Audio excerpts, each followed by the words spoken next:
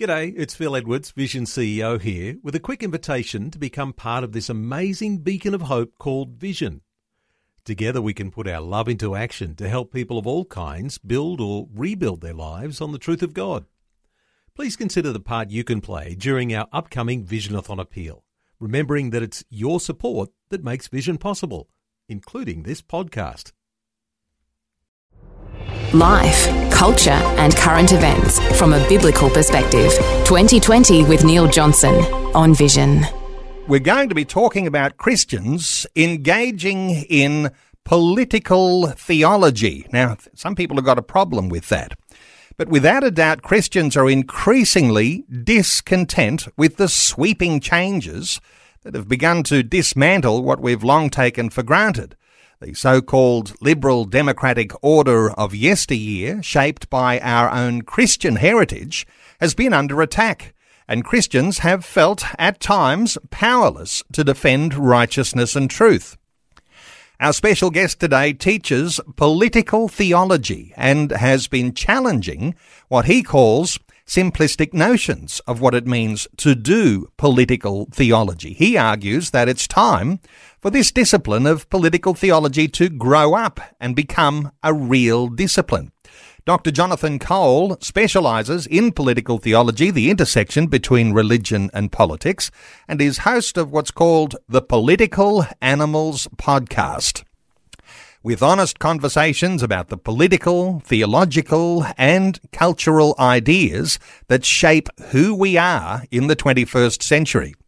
He is, as we mentioned just a few minutes ago with Martin Miles, preparing to address the upcoming Church and State Summit this coming Saturday, just south of Brisbane in Beaudesert. Jonathan Cole is a scholar, a writer, a translator, a commentator, a lecturer and speaker specialising in political theology, and I want to make a special welcome to Jonathan Cole. Jonathan, welcome along to 2020. Neil, it's a really great pleasure to be talking to you, and that was a great intro. Thank you.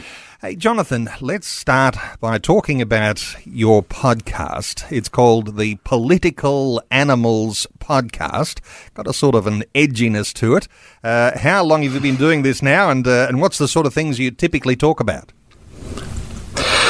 Sure, the podcast began in late 2020, so it's a little over a year old. I do on average one episode a week, and really I set out to create my own ideal podcast because I felt as an Australian the ideal podcast I would like to listen to didn't actually exist, and that is a long form conversation podcast. So we're talking long, not quite Joe Rogan length, but usually typically between an hour and a half to 2 hours, allowing a deep dive that goes just a little deeper and is pitched a little higher than the usual fare in Australia. And the other thing I wanted to do was actually bring my Christian faith together with my interest in politics, which I didn't feel was really being done in the Australian market. And so some episodes just focus on secular questions. For example, I did one recently with an analyst from the Lowy Institute on the rise of Chinese military power and its strategic consequences in the Asia Pacific, in particular for the defence of Australia. Yet I've also done ones looking at the vexed issue of the transgender movement and its political ramifications. And then I have ones that are very church-focused. So 2 coming down the pipeline, just by way of example. One of them with a Christian church historian looking at the Christian foundation, actually, of Australia, going back to 1788. And it is a thoroughly Christian settlement of Australia, if we look at the history. And I've also got one that I just recorded in Wagga a couple of days ago with a Catholic theologian looking at the contemporary face of Catholicism in Australia. So that's just a little sample of the kinds of issues I deal with, and really a bit of an explanation between the motivation. So I figured if this podcast, this ideal podcast that I would like to listen to isn't out there, there's bound to be at least a couple of other people that would like to listen to a podcast like that. And I'm happy to say it turns out there are even more people than I thought existed that want this kind of long form, deep dive, Christian/secular content.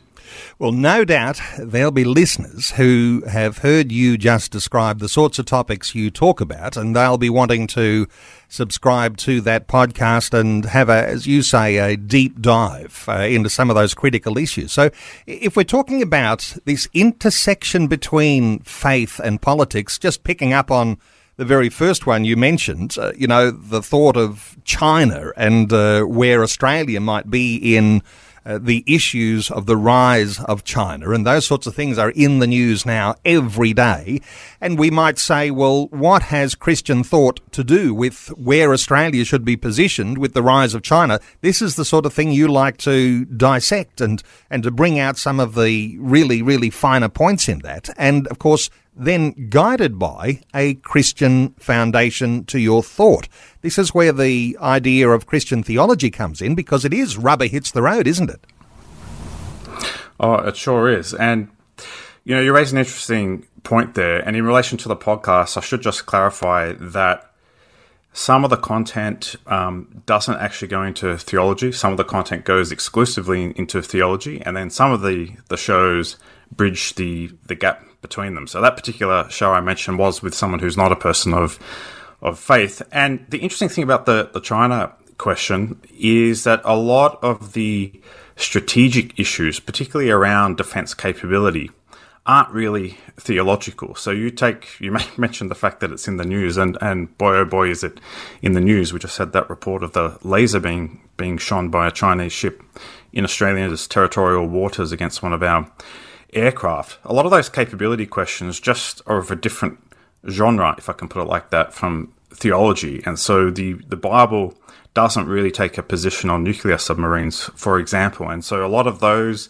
questions are very technical, to do with weapon systems, the kind of defense strategy we have. But when it comes to the international order, any Bible-reading Christian is going to know that the Bible talks about a God who is involved in the international order, who has not only an interest, but has a providential role in the whole sweep of history, whether it was the special covenantal relationship God had with Israel, right through to the spread of the gospel right across the world, which I would argue was the single most transformative moment in the whole of human history.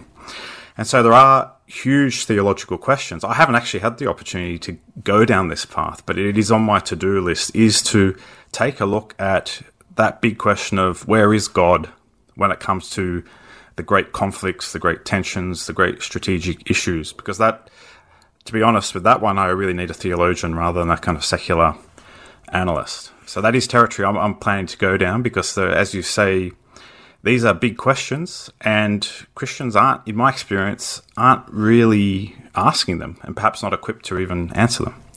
I imagine when it comes to any sort of issue, you've got to boil down where the issue really is so that you can apply a Christian ethic to it. So, I mean, back onto that China issue, which you say was more about weapons, less about the sorts of political theology of that. But you've got an atheistic, communistic nation versus, in some sense here, a Christian-based liberal democracy. So the values are different. So all of a sudden, because you've got those differing values, you have something to say about a political theology.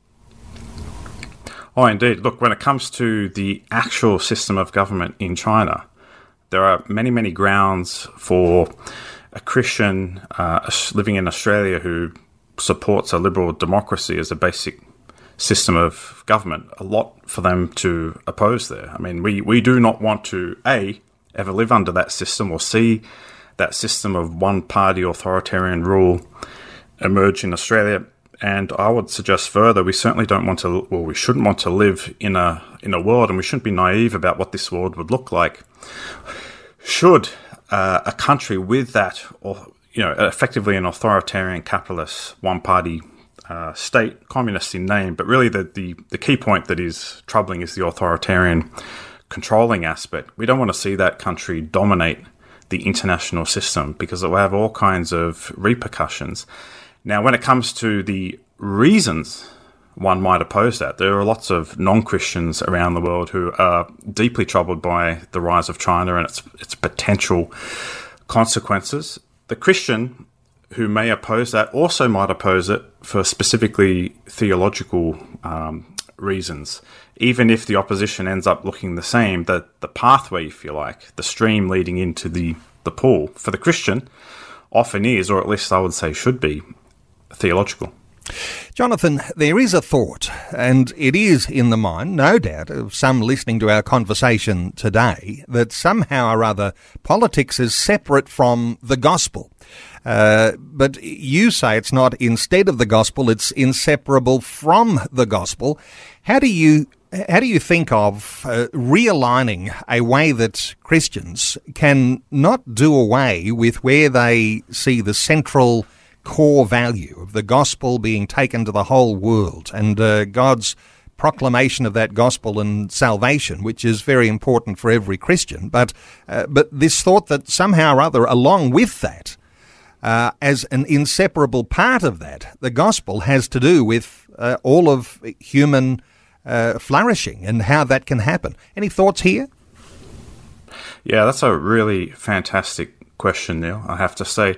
Look, I'd make a couple of observations, because it's quite a complex question once you start to look into it. The first rule of thumb, I would say, and this might sound, might strike some listeners as a funny mantra to have as a political theologian, but the thing I always start from and remind myself is that there is no salvation in politics. And there's actually a good biblical basis for this. You mentioned the Church State Summit, and I'm honoured to be one of the speakers there, and I'm going to be looking at some of the really important, what I would describe as political passages in the Bible. And one of them is that I'll be looking at is Psalm 146 verses 3 to 4. And that is, I can't remember off the top of my head the exact phrasing, but it's something like, don't place your trust in princes because you cannot find your salvation in them. The point is that the Bible tells us very clearly where our salvation is. That is in the atoning sacrifice, the death, resurrection and exaltation of Jesus, who is our Lord. And one of the other verses I'll be looking at is Philippians 3:20, that talks about our citizenship being in heaven. So the Christian, as a kind of first principle, whenever they look at politics, needs to be very clear that salvation, so the heart of the gospel, really isn't so much to do with politics. That is, you could be saved in any system, from North Korea even to the China we talked about, even to a highly secularized society in the West, provided you put your faith and trust in the risen Lord and repent and start to follow Jesus in terms of the way you live. Now, that said, on the other hand, there is what I would call a naive tendency amongst certain sections of Christianity to think, okay, that's great. You're preaching to the choir. I agree there's no salvation in politics. Therefore, we should be disinterested in politics. I think that is not only naive, but very dangerous, because what does it mean to be saved? We're talking about the kind of transformation of your personal life. We're talking about communities of faith that live in the public life. This is all by way of saying that the process of, say, evangelization, of being a church, doesn't happen in a political vacuum. All humans are political animals in the sense that we live in some political context and circumstance. And as we're seeing, and you highlighted this excellently in your introduction, those of us living in Australia who are practicing Christians, or Christians of conviction, if I can put it like that, are living in a cultural context, a political context now, that is not benign, or increasingly less benign, and becoming more actively hostile as we face a new group, small admittedly, of what I call anti-religious activists, and usually their target is Christianity more so than Islam and Judaism or any other religion, and a larger pool of people now under a certain age, say people of my generation, Gen X and below, who are quite literally completely ignorant of who Jesus is, what Christians believe, what goes on in the church, because they've never set foot in it. And so that large group of the ignorant is quite susceptible to the small group of really active, what I call anti-religious activists, who are trying to convince that ignorant majority that Christianity is harmful, it's bigoted, it's an obstacle to progress. So you take a country like Australia, and we go back to my original point when I said there's no salvation in politics. And so if we are interested in people's salvation, as we should be, in accordance with the Great Commission that you mentioned from the end of Matthew's Gospel, then we should be trying to spread the good news to an Australia now that is completely ignorant of it or thinks erroneously and shockingly that it's bad news.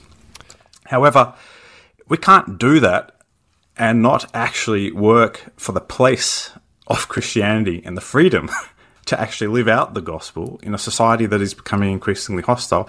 That means we have to be engaged in the political, because you can't actually fulfill the gospel commission function while ignoring the politics, lest you find yourself in a situation downstream where you're not actually free to even preach the gospel.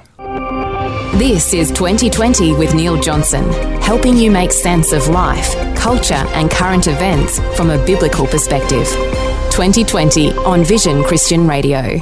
Our talkback line open on 1800 316 316 for questions, comments, even a critique for our conversation today. We're talking about that intersection between religion and politics. Our special guest is Dr. Jonathan Cole, who specialises in political theology. Jonathan, let me ask you what might be at the heart, at the essence of political theology, because my suspicion is that it has a lot to do with who's wielding the power and how they wield that power. Any thoughts here around applying God's principles to how power is being utilised by our leaders? Wow, that's another great question, Neil. Look, the first thing I would say, just as by way of preface, is to just note that power is one of those questions that in political philosophy, a lot of people in our contemporary culture, I'm not talking specifically about Christians here, find really, really troubling, because it seems to cut against the grain of a number of cultural currents about equality, liberating the individual, liberating oppressed groups, empowering and enhancing the ability for people to become and fulfill whatever they want. But the reality is, and now I'm putting my theological cap on, I think what I would actually call it political authority. It intersects with power, but let's just call it power. It doesn't matter. I think this is something that actually God has instituted for our benefit, because in reality, how do humans flourish and how does a lot of humans manage to live together? It's through authoritarian structures. So how do we all begin life, Neil? We are born as helpless infants, patently under the absolute authority of our parents, who then provide for us, care for us, rear us, train us, and enable us to become functioning adults who can then repeat that pattern with our own children. And for a society to flourish and function, you need some kind of order. You need law, you need authority structures. And so I regard this, contrary to the current secular, if I can call it, conceit or consternation with power. It's a kind of ugly word. It is too for some progressive Christians, to be honest. I see this actually as a good thing that God has instituted in the creation order, and the Bible teaches this, after all, in Romans 13, verses 1 to 7. All authority comes from God, and it has been instituted by God. And so I think we fail to see just how essential it is for there to be someone exercising power. Now, obviously, power can be abused. That's where a lot of that consternation I mentioned earlier comes in. But the fact that you have egregious abusers of power like Adolf Hitler and Joseph Stalin, just to mention two from history, doesn't invalidate the vital role that authority and power play in what I would call the created order and for the flourishing of human beings. And so I don't think Christians should be scared of this idea of power. There are lots of ethical questions about the way you should use it, but I think we need to see that this is actually, God has given us the means to do what otherwise is really difficult to explain. I mean, Neil, you're in Brisbane, I understand, which has, a couple of million people. Have you or your listeners ever stopped to think, how on earth is it possible for 2 million human beings, with all of the diversity that comes, to actually live together in a space without massacring each other and banging at each other's throats? Of course, there's dysfunction and there are problems and all that, but what I'm trying to draw people's attention to is this is actually a kind of miraculous thing that, in my view, no secular political philosopher or thinker has ever been able to explain. And we talked earlier about the role of God in the international system, and I think this is where I would introduce both providence I think providence, in a way, is, if you like, God stopping humans from pursuing their own sort of innate, sinful, self-destructive tendencies. But he's also given us, as bearers of his image, authority, the ability to lead, to run things, to coordinate, to organise, and also the humility to obey. Wonderful stuff. And not long out from news, let's squeeze in a call from a listener. Andrew is in Brisbane. Hello, Andrew. Welcome along. Oh, hi, Neil. How are you? Very well, Andrew. What are your thoughts? I just wanted to ask a question in relation to whether we should actually act politically. I noticed in Acts 4, when the disciples had problems and were persecuted, they went back and sought the Lord and they asked for an increase of faith, I think it was, and boldness to preach the gospel. They didn't actually rise up and seek political power or removal of heads of state or whatever it was. Your comments. Comment from you, Jonathan, on I think you're referring to Peter and John. After they were arrested, they went back in the prayer meeting there and they prayed for more boldness. They didn't say, let's have a prayer for overthrowing the state. Thoughts here? And that's a fantastic point to raise. And I mean, it goes much further than that, because we can bring in here the tradition of martyrdom in the early church. And my mind is drawn to that astonishing account of Polycarp's martyrdom that I return to every couple of years, because I just find it the most inspiring and moving testimony of faith. And so that seems completely at odds on the surface of it to the kind of picture I'm painting. I would make a couple of observations. One, we do need to be mindful of context here. So one of the challenges is that Christianity's been around for 2,000 years, and that Great Commission, Neil, that you mentioned earlier, has actually been not completely fulfilled, but fulfilled in quite an extraordinary way if you think about the fact that the gospel has spread to every corner of the earth. And whilst those of us living in the West feel, not without merit, without warrant, that we are sort of a besieged minority. Jonathan, let me just jump in here for a moment. Yeah. We're about to go to news, so we might have to hold a thought or two. Jonathan Cole, as we come back to where this conversation left off just before the news, Andrew, one of our listeners, called in, and he was concerned that the Peter and John story out of Acts chapter 4, where Peter and John had been hauled before the Sanhedrin, and they'd been told not to preach the gospel. Well, when they were released, they went back and knocked on the door, and there they were in a prayer meeting where they prayed for boldness to continue to do what they were doing. They didn't pray for the overthrow of the state. They prayed for boldness to continue to proclaim the gospel.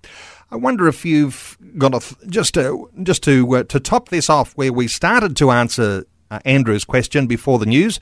Any thoughts as we complete that answer?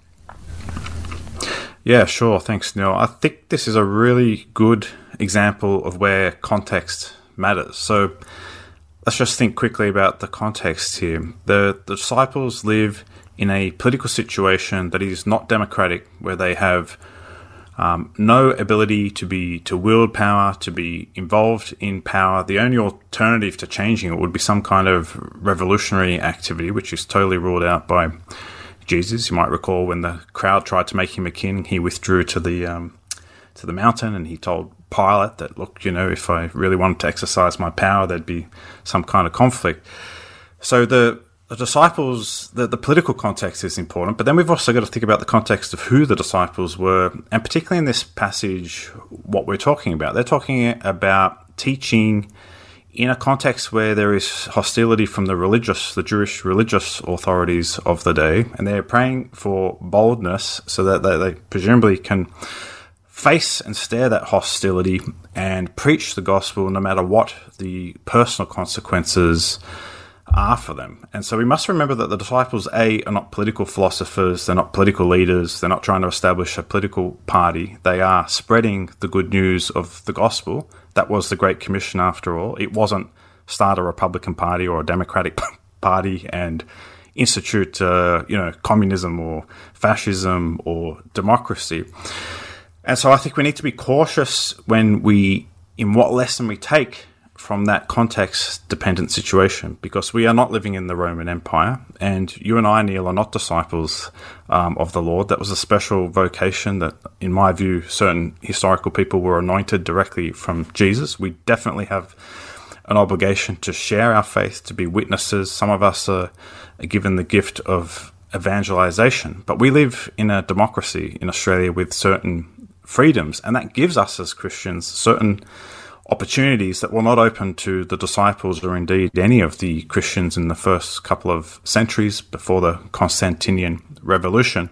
And so you have to ask yourself, what does God want us to do in this particular context when we have the opportunity to do things like fight for religious freedom? And to my earlier point, Neil, I'm suggesting that some of these political issues, when you think about them, are actually necessary in order to fulfill the gospel component, because we don't want to get to a situation where we're not even free to preach the gospel. So, and in that situation, maybe the only thing we can do is pray for boldness and stare martyrdom, pray that we have the courage to face martyrdom, but we are not at that position yet. And so why not use the opportunities God has blessed us with in Australia in order to advocate, to lobby, to engage in political action in order to, as you say, promote truth and righteousness in our nation. Jonathan, is it important to think of the gospel as a proclamation, but the effects of the gospel actually bring social change? Because the Roman state was all-powerful, wasn't it? And it was, in fact, illegal at every turn for even the preaching of the gospel, in one sense there, in the Roman state. So, but within 3 centuries, Christianity had become the state religion, surviving even the downfall of the Roman Empire. And Christianity, in the ethics that come from Christianity, in fact, were a contrast to the ethics of Rome. And so Christianity highlighted the cruelty of Rome, and therefore, of course, putting it at odds with Rome. So there is a certain sense in which you've got a clash of ethics here, and ethics are political too, aren't they?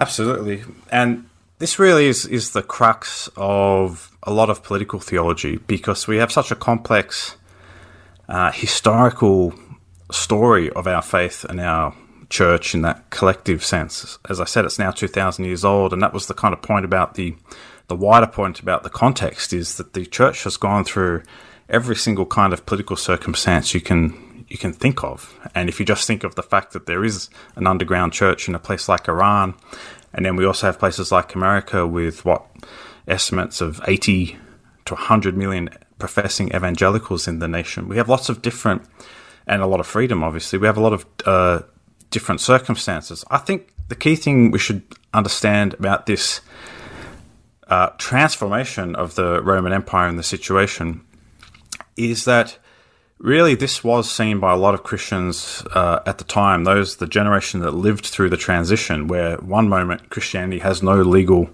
secure footing and is subject to occasional, sometimes really brutal and severe persecution, not just by the state authorities, but there's a lot of prejudice in the sort of culture. And so you're at some threat from your neighbours, to this turn where suddenly it becomes not only lawful to be a Christian, but it is declared the state religion.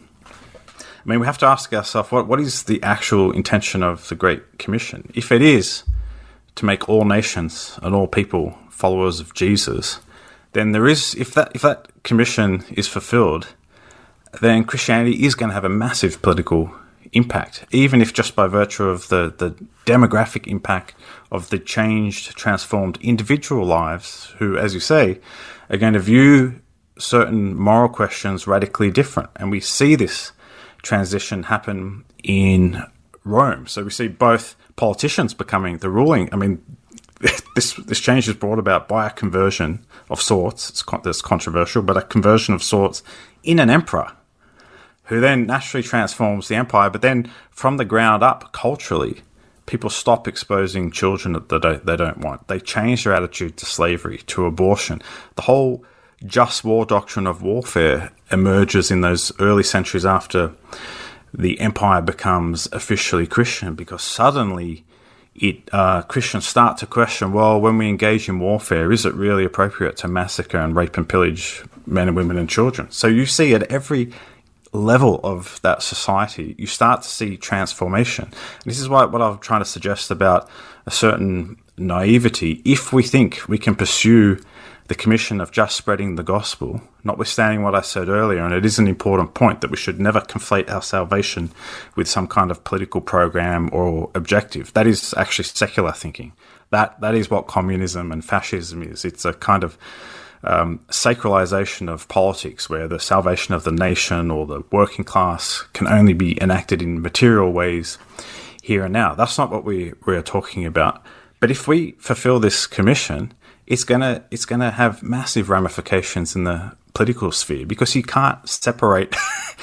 Even if every single person in say China becomes a Christian, it naturally raises all kinds of political questions, because there's still a nation to run. There's still an economy that you have to do. You still have to pass laws. And if everyone becomes a Christian, they're going to just start thinking. It's not that they no longer have to think about these political questions. It's just that the way they think about them is going to be informed by the gospel and scripture and the life of the church.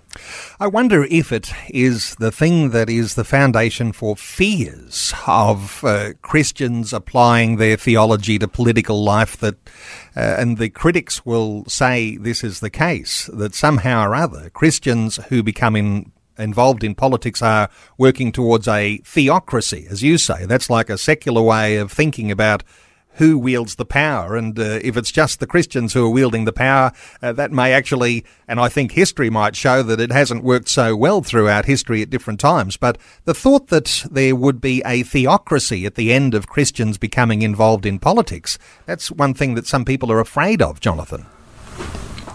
Yeah, that's certainly true, Neil. Let me say this. I think there's a tension both for Christians and for those who, as you say, are anxious or concerned that there's some either secret theocratic agenda of at least the conservative Christians in our public political life, elected representatives, or that it inevitably leads down that path. I think the tension on the side of the critics is that on the one hand, they're proponents of democracy, and on the other hand, they would prefer to see Christians in particular vacate the public square entirely.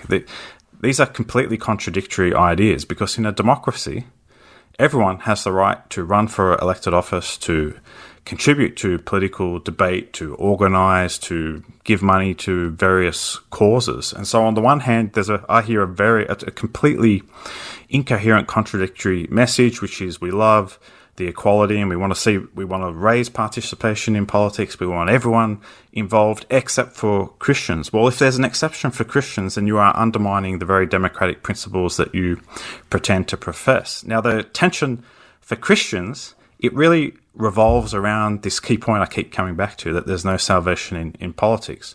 Look, Lord Acton is responsible for that famous line that power corrupts and absolute power corrupts absolutely. Now, Christians, more so than any other members of our population, are very conscious that we are all living in a fallen creation and we all have the capacity for sin inside of us. And so if I could just, I don't want to sound like a broken record, but one area where I think Christians who do go down the political path or the political engagement path can tend to be a bit naive is to think, well, I'm a morally upright person, I'm a follower of Jesus, I'm going to come in and show these corrupt officials how it's really done.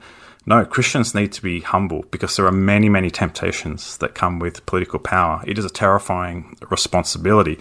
The mere fact you're a Christian doesn't make you immune. You have to really double down in terms of your prayer life, your reading of scripture, and your sort of moral fortitude, because there are far more temptations in politics than, say, just working in many other areas of life. And so I can understand why for some Christians, they are rightly concerned that if large numbers of Christians get involved in politics, there is a risk that it corrupts actually the gospel and the focus. But it goes back to my earlier point that if you do believe in the Great Commission, then you kind of, this is my argument, you have to care about politics, because the very ability to preach the gospel depends on a certain set of political circumstances, which increasingly are are under some kind of threat in this country.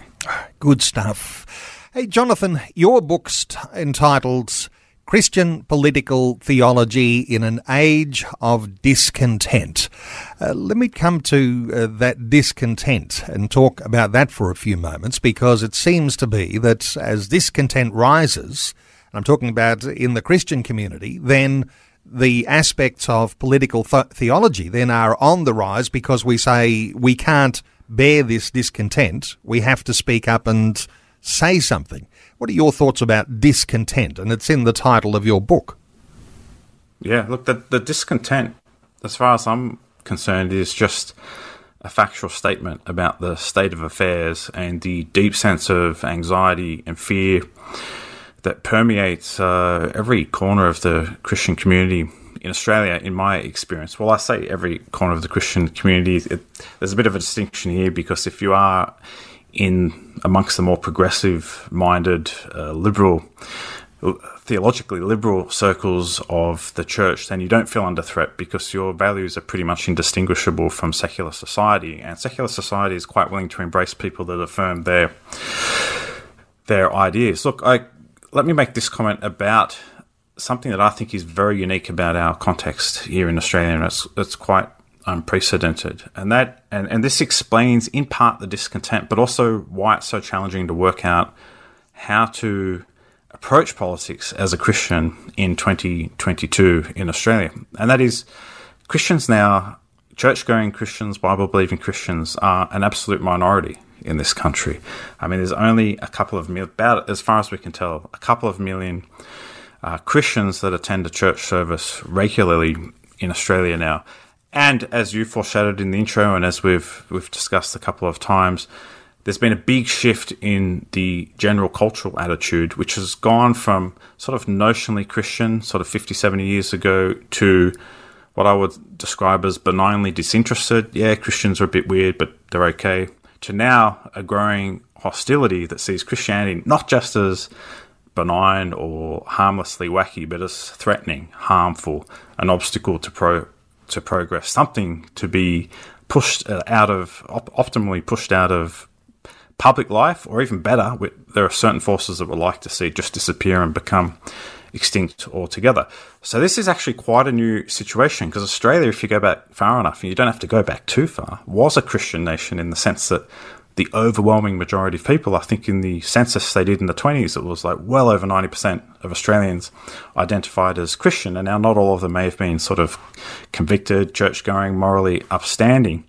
But that's quite a different cultural circumstance and context, where at least everyone, the fact that Christianity has an important role to play in the life and culture and ideals of the nation was kind of uncontroversial if you go back that far. So the point I'm making is that today Christians are in a more hostile cultural environment, and they're now a minority, which means they have limited resources and they have a small group of support. And so that actually is a very challenging situation, and it's new.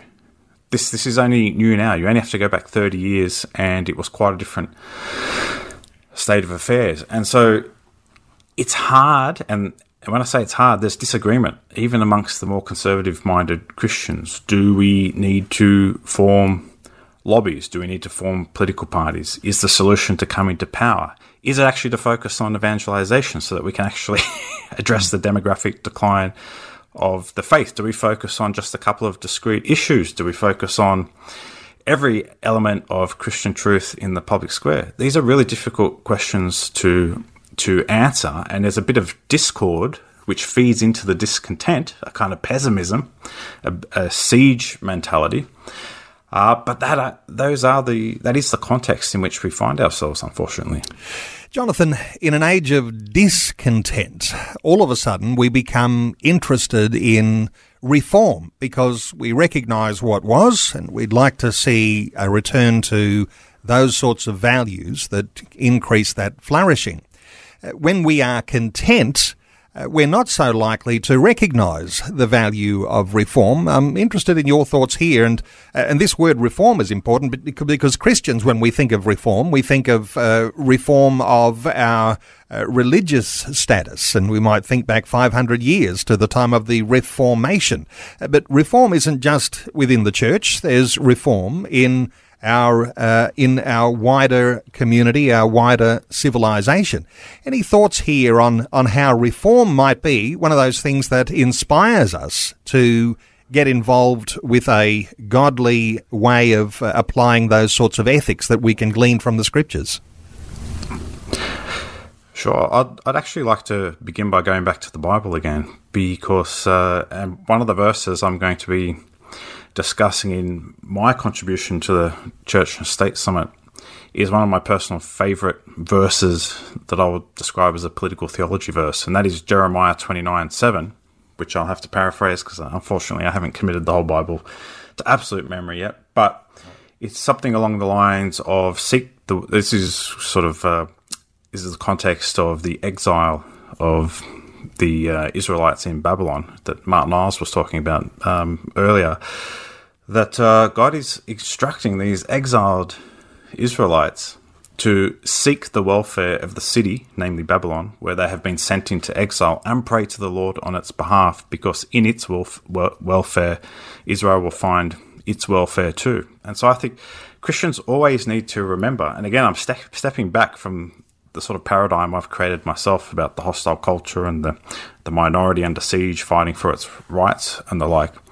There's a profound truth and wisdom in this passage, because it reminds us that whatever the situation for Christians in a particular political, cultural context, our welfare is actually tied up in the welfare of everyone. That includes the non-Christians. And again, what is the sort of what are the key commandments in Christian teaching? It's to love your neighbour as yourself. So this adds in a whole another dimension to political theology. What does it mean to love your neighbour? What does it mean to seek the welfare of the city where we live, even if it is one that is hostile? Well, if we care about our society, we should be interested in reform, because there are some injustices, there are some inequities, there are some issues that don't relate to those big sort of defensive Christian issues I'm talking about. And just let me name one.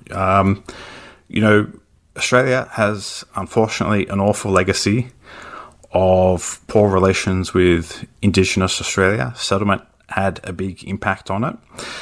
And so, what can Christians do to help our Indigenous brothers and sisters and our fellow citizens of this nation, given there is some, well, not some, but a lot of disadvantage? Now, that doesn't have to be a political question. We can have our views about, constitutional recognition and all that, and I tend to be quite conservative on a lot of these issues. But if we're going to seek the welfare of the community where we live, that's not just our own personal welfare, because the whole teaching and point of that verse, and you find this actually incidentally in Augustine's City of God, the whole two cities motif, he actually cites Jeremiah 29:7, is that our welfare is inextricably linked to the welfare of everyone. So we can't prosper and thrive in a society where there are people dying on the streets from starvation, or one particular race is being abused.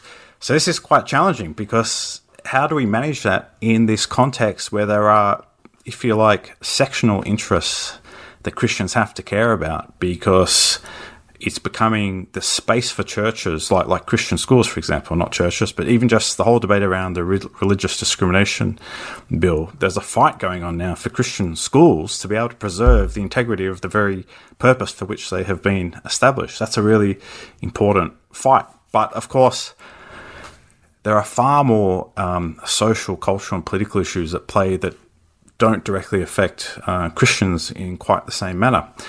And this is why it's very challenging, because we have to create the space so that we can preach the gospel and actually be able to be free to live out our faith. But we also have to love our neighbour. We also have to seek the welfare of the city where we have been sent into exile, if we want to follow that analogy. Well, Jonathan, time has run out, but I know listeners will be very impressed that you can take things below the surface, and you can have a deeper dive into these sorts of issues. And great thoughts today, and I know that you'll be echoing some of these sorts of things when you're addressing the Church and State Summit this coming Saturday. For listeners wondering about that, the Church and State Summit is being held this year in the town of Beaudesert, which is just to the south of Brisbane. And as I understand it, there is still room for registering for that summit or to get access to the live stream. So wherever you're at, all over Australia, you'll be able to access the live stream for that. And I'll point people to churchandstate.com.au, churchandstate.com.au. Jonathan Cole is the author of a book. It's called Christian Political Theology in an Age of Discontent. And Jonathan, no doubt listeners will be able to get that wherever they find books, online sellers, but also from your website, jonathancole.com.au. That's jonathancole.com.au. And I just want to mention once more the Political Animals podcast. Jonathan, your thoughts here, because I imagine your podcast is probably on all of the major podcast platforms? Yes, it is. Spotify, Apple, and the lesser-known ones too. Keep an eye out for the Political Animals podcast. And Dr. Jonathan Cole, thanks so much for joining us today on 2020. It's been great and a real pleasure. Thank you, Neil. Thanks for taking time to listen to this audio on demand from Vision Christian Media. To find out more about us, go to vision.org.au.